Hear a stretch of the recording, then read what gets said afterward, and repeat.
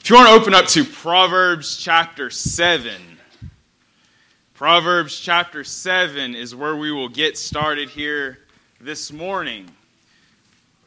We have a wonderful crowd with us today. We have many people who are visiting. We really appreciate you coming our way.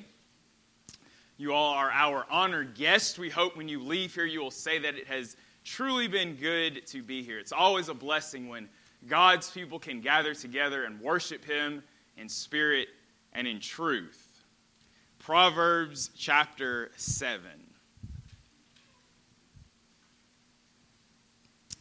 Solomon, the son of David, looked out through the lattice of his house and he saw. He saw among the simple and he perceived among the youth this young man who was lacking sense. He saw a young man who was wandering near the street of her house. He saw a young man who was passing near her corner. He saw this young man as he looked through the lattice, tiptoeing near the gates of deep darkness and death.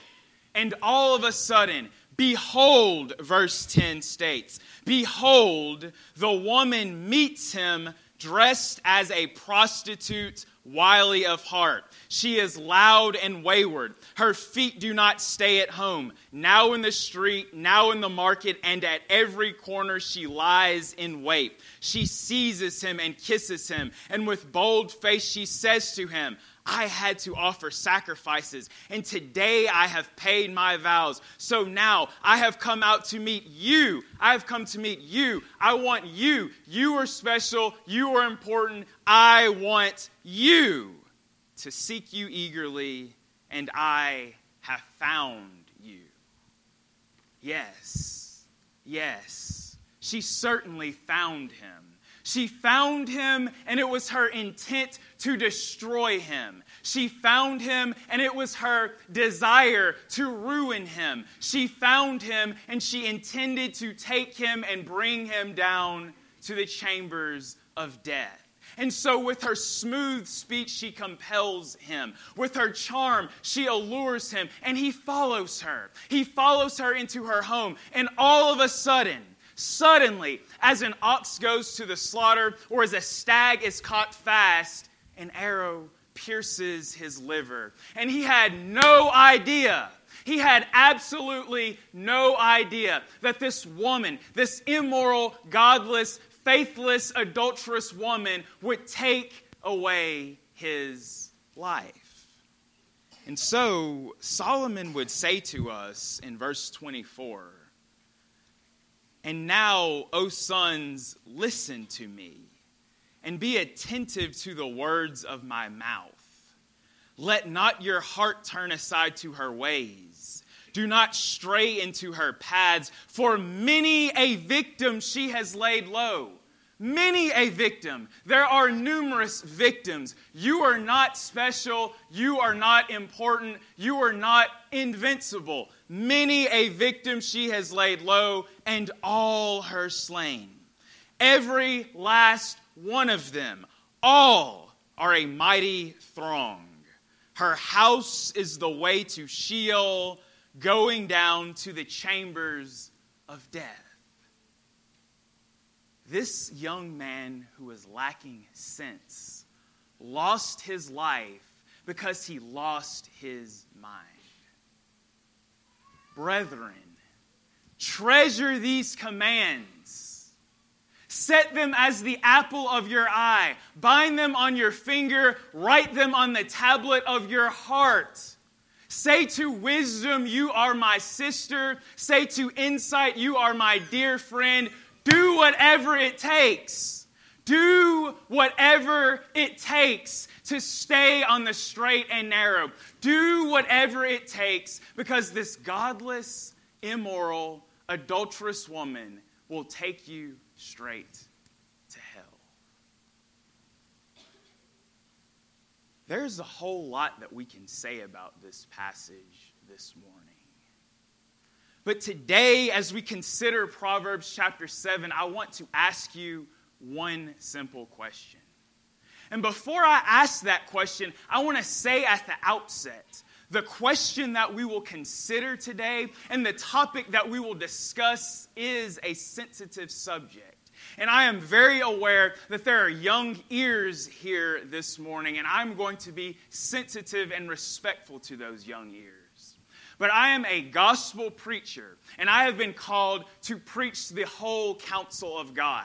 And the subject that we're going to discuss today is the counsel of God. It is a necessary and important topic that we as children of God must consider on this side of heaven. And so I'm going to ask you a question. That question is, what was she wearing? What was this immoral, godless, forbidden woman wearing that caused this young man to lose his life? The text tells us in Proverbs chapter 7 and verse number 10 that she was dressed as a prostitute. Some translations say she was dressed as a harlot. This forbidden woman here in Proverbs chapter 7 was dressed in a way that was apparent to all that she was a forbidden, immoral, sexually promiscuous person. She was dressed as a harlot. And so the question we ask ourselves this morning is, what did that look like? How did the immoral woman dress? Proverbs chapter 7 doesn't give us much detail, and so we're going to have to go elsewhere. We're going to have to look at Genesis chapter 38. If you remember in Genesis chapter 38, Judah, one of the 12 sons of Jacob, has a son who dies childless. And so Judah's widowed daughter-in-law, in a desperate attempt to have children, disguises herself. The text tells us in Genesis chapter 38 and verse number 14 that Tamar, Judah's daughter-in-law, took off her widow's garment and she covered herself with a veil, wrapping herself up, and sat at the entrance of Enom. She took her widow's garment off and she covered herself with a veil.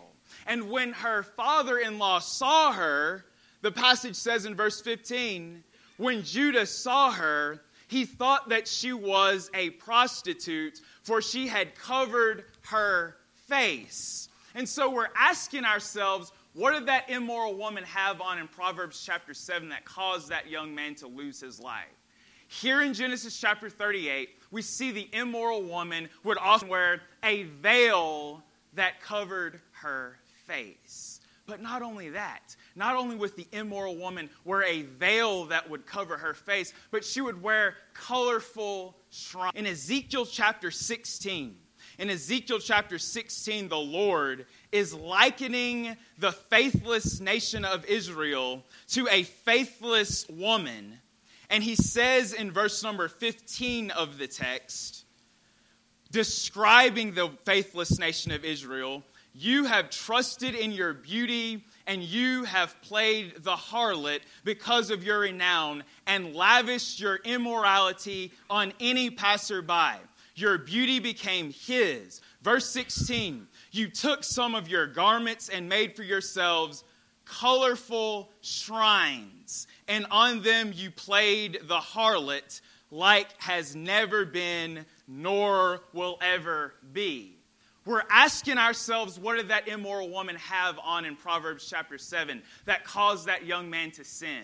We saw in Genesis chapter 38 that she had a veil that covered her face. Here in Ezekiel chapter 16, as the Lord is likening the faithless nation of Israel to an unfaithful woman, he describes them as wearing colorful shrines. Perhaps that faithless woman in Proverbs chapter 7 had on a colorful shrine. But not only that, as we look through Scripture and as we see how the Lord describes the immoral, the immodest woman, we see that she would often wear a ring and jewelry. In Hosea chapter 2, as the Lord is again describing the faithless nation of Israel to an unfaithful woman, he says about the nation in verse number 13. Hosea chapter 2 and verse 13, I will punish her for the feast days of the Baals when she burned offerings to them and adorned herself with a ring and jewelry, and went after her lovers and forgot me, declares the Lord. Again, we're asking ourselves the question, what was she wearing? What was that woman wearing in Proverbs chapter 7 that caused that young man to sin? As we look through Scripture, we see the immoral woman would wear a veil. She would wear colorful shrines. And here in Ezekiel chapter 16, we see that she would wear rings and jewelry. But not only that, fourth and finally, the immoral woman would often wear purple, scarlet, gold, jewels, and pearls. In Revelation chapter 17, the Lord describes the nation of Babylon as a great harlot. And he says of Babylon in Revelation chapter 17 and verse number 4, the woman was arrayed in purple and scarlet and adorned with gold and jewels and pearls, holding in her hand a golden cup full of abominations and the impurities of her sexual immorality. Do you see it? Do you see it?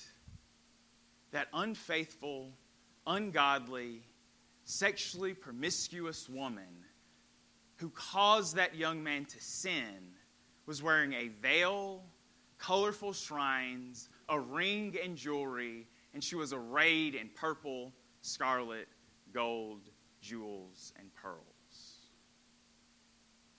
How fascinating is that? It's extremely fascinating.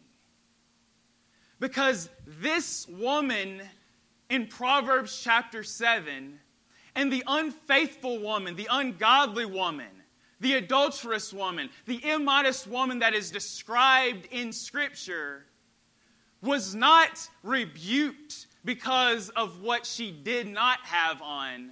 She was rebuked for what she had on. The problem was not her lack of clothing, but it was her excessive clothing. Someone may be saying, Tim, are you saying that it's okay to wear things that are revealing? Are you saying that it's wrong to wear nice? No, that's not what I'm saying. Before you throw stones, listen to me. I am not saying that it is okay to wear clothes that are revealing, and I am not saying that it is wrong to wear nice things. But what I am saying is, if we dress in a way that draws unnecessary attention to ourselves, robbing God of His glory, His power, and His honor, and causing other people to sin, we are wrong. What we wear must glorify God. If we put something on that fails to glorify God, we are in sin. If we put something on that brings unnecessary attention to ourselves, strips God of His glory, and causes someone else to sin, we are no better than that faithless, godless, sexually promiscuous, immoral woman that we see all throughout Scripture. Sadly, we're living in a world full of people who are wrong. We're living in a world full of people who dress in a way that fails to glorify God, both men and women. We see it every single day. We see it on the television. We see it at school. We see it at work. We see it in our homes. We see it in the grocery store. We see it in the mall. We can't go anywhere without being totally bombarded and attacked by all of this godlessness. And so the question that we must consider as children of God is, how can I be a solution to the problem? How can I be the change that I wish to see in the world? How must I dress to profess godliness? Thankfully, the Apostle Paul gives us a solution. In 1 Timothy chapter 2, the Apostle Paul is writing to the young evangelist Timothy, who is ministering. He's preaching the gospel in a very wealthy, prosperous nation a wealthy, prosperous city, rather, of Ephesus. And Paul tells Timothy to instruct the church, verse 9, likewise also, women should adorn themselves in respectable apparel with modesty and self-control, not with braided hair and gold or pearls or costly attire, but with what is proper for women who profess godliness with good works. Paul described that woman that we looked at in the Old Testament scripture. He described that woman in Proverbs chapter 7, not with costly attire, not with braided hair, not with all of this jewelry. Tim, are you saying that we can't wear those things? Are you saying that we can't have nice clothes? Is that what Paul is saying? No. That's not what I am saying, and that's not what Paul is saying. We have so many examples in Scripture of godly people wearing nice things. In Proverbs chapter 31, as King Lemuel's mother is describing the virtuous woman, she says this woman fears the Lord, but her entire household is clothed in scarlet, and that woman herself wears fine linen and purple. She was a godly woman who had and who wore nice things. She wore nice things, and her whole household wore nice things. It is not wrong to wear nice things. Dorcas, in Acts chapter 9, was called a woman who was full of good works and acts of charity. But when Dorcas passed away, there's an entire household full of widows who are weeping, showing the Apostle Peter all of the wonderful, beautiful garments and tunics that Dorcas had made. Again, a faithful woman of God who wore, who made, and who had nice things. Lydia, in Acts chapter 16, was described as a worshiper of God. She opened up her heart to hear the word of the Lord. She was a faithful woman of God, but she was a seller of purple. She sold nice things. She sold the Ralph Lauren. She sold the Lacoste. She sold the J. Crew. She had all of the nice things. The point that I'm trying to make is, it is not wrong for us to have and to wear nice things. And that is not what the Apostle Paul is saying in 1 Timothy chapter 2. What Paul is saying to these Christians is, if you dress in a way that brings excessive attention, unnecessary attention to yourself, while stripping God of His glory and causing other people to sin, then you are dead wrong. You are in sin. And so again, we're asking ourselves, how?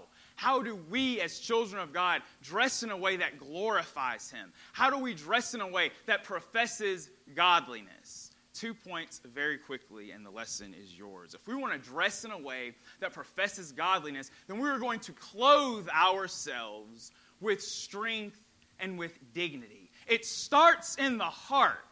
In Proverbs chapter 31, King Lemuel's mother said that virtuous woman clothed herself with strength. She says it in verse 17, and then in verse number 25, she says that this woman clothes herself with strength and with dignity. Some translations say she girds herself with strength.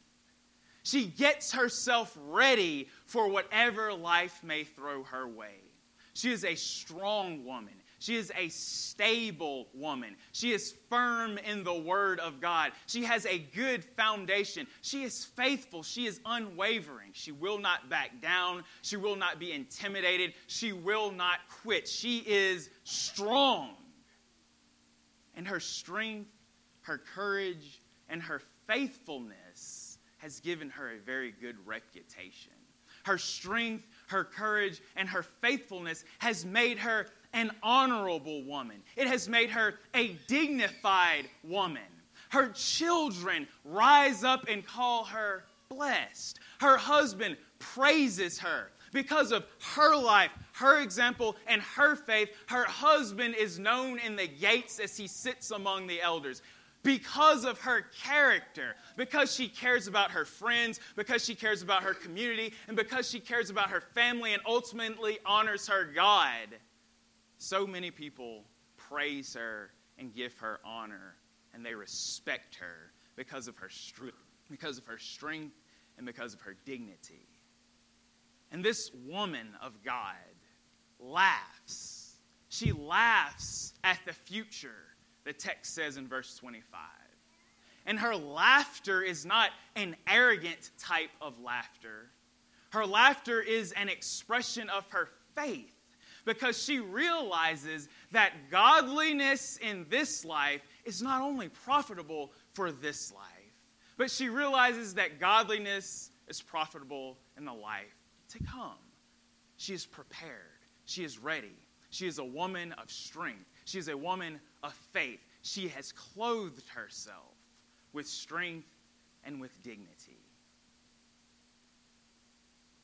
When we clothe ourselves with strength and dignity, when we are firm in the Word of God, when we are unwavering, when we stand up for truth, when we know God's Word, when the winds and the waves of life come, we will be steadfast and secure because our faith has been founded on Christ, the solid rock.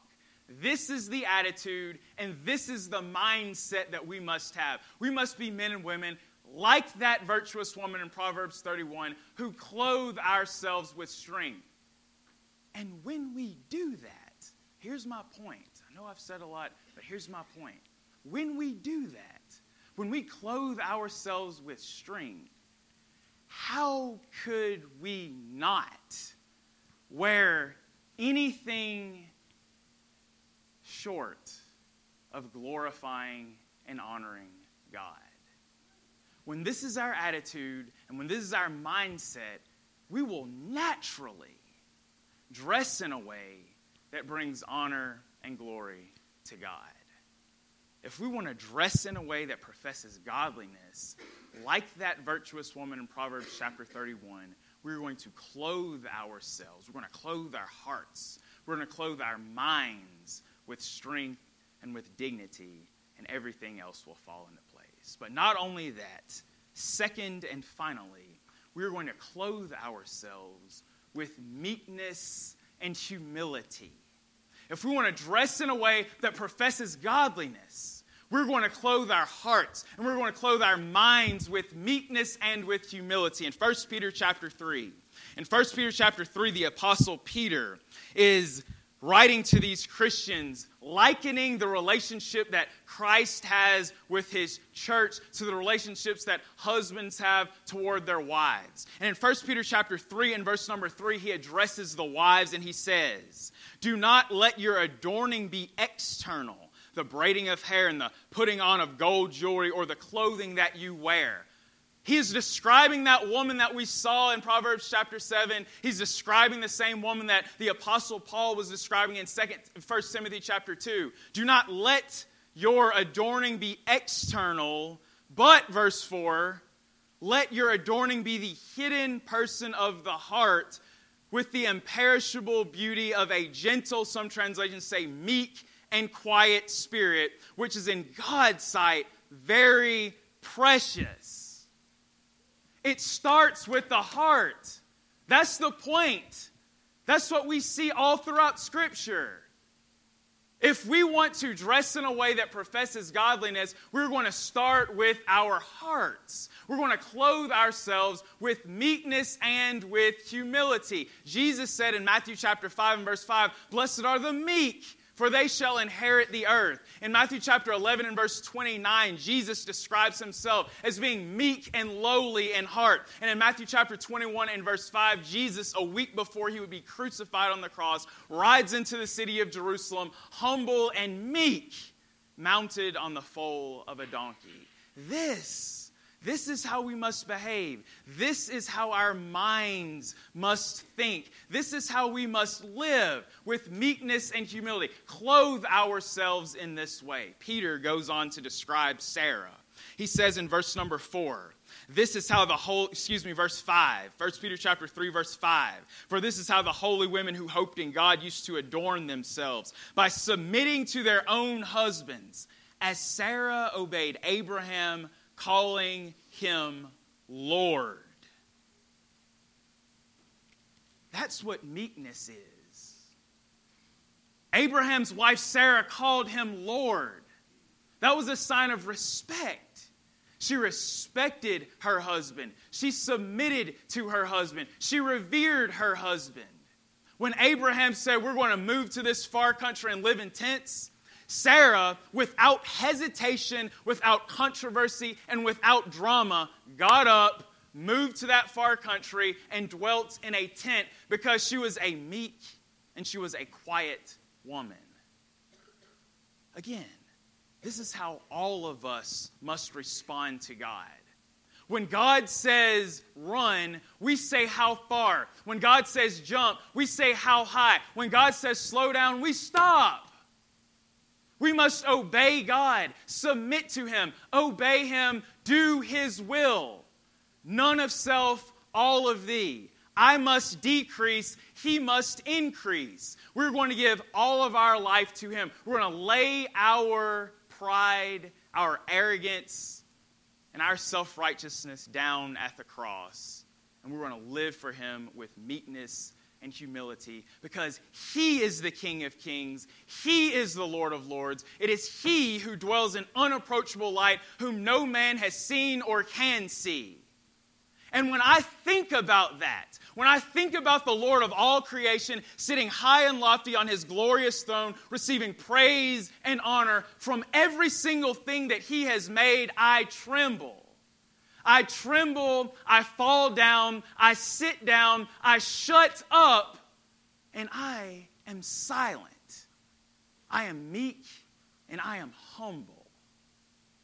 That's the attitude and that's the mindset that all of us must live with. And here's my point. When we live our lives in that way, how could we not physically dress in a way that brings glory and honor to God? This morning, I have not, and I will never, stand up here with a measuring line and tell you what to wear. Because that's not what God did. But God has given us principles to follow. And when we follow those principles, those godly principles, naturally, we're going to dress in a way that brings Him glory and honor.